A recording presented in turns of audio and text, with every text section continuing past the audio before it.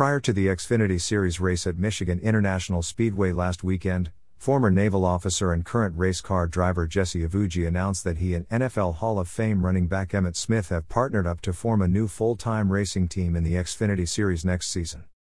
During his announcement, Iwuji noted that he is rather new to auto racing because, being a man of color, he could find no role model when he was young that made him feel that he could make a career from racing.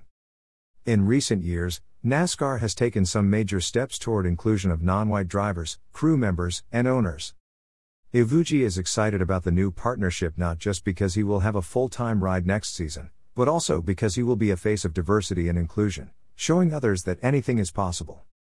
Smith spoke on the new partnership, saying that they wanted to bring more attention and create those opportunities that Jesse talked about.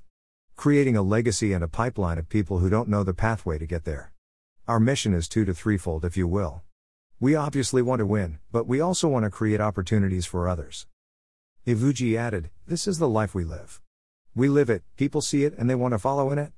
That's something that we're going to bring to the table. We're going to be able to provide people with opportunity in places where they've never seen it before or would have known that is even possible.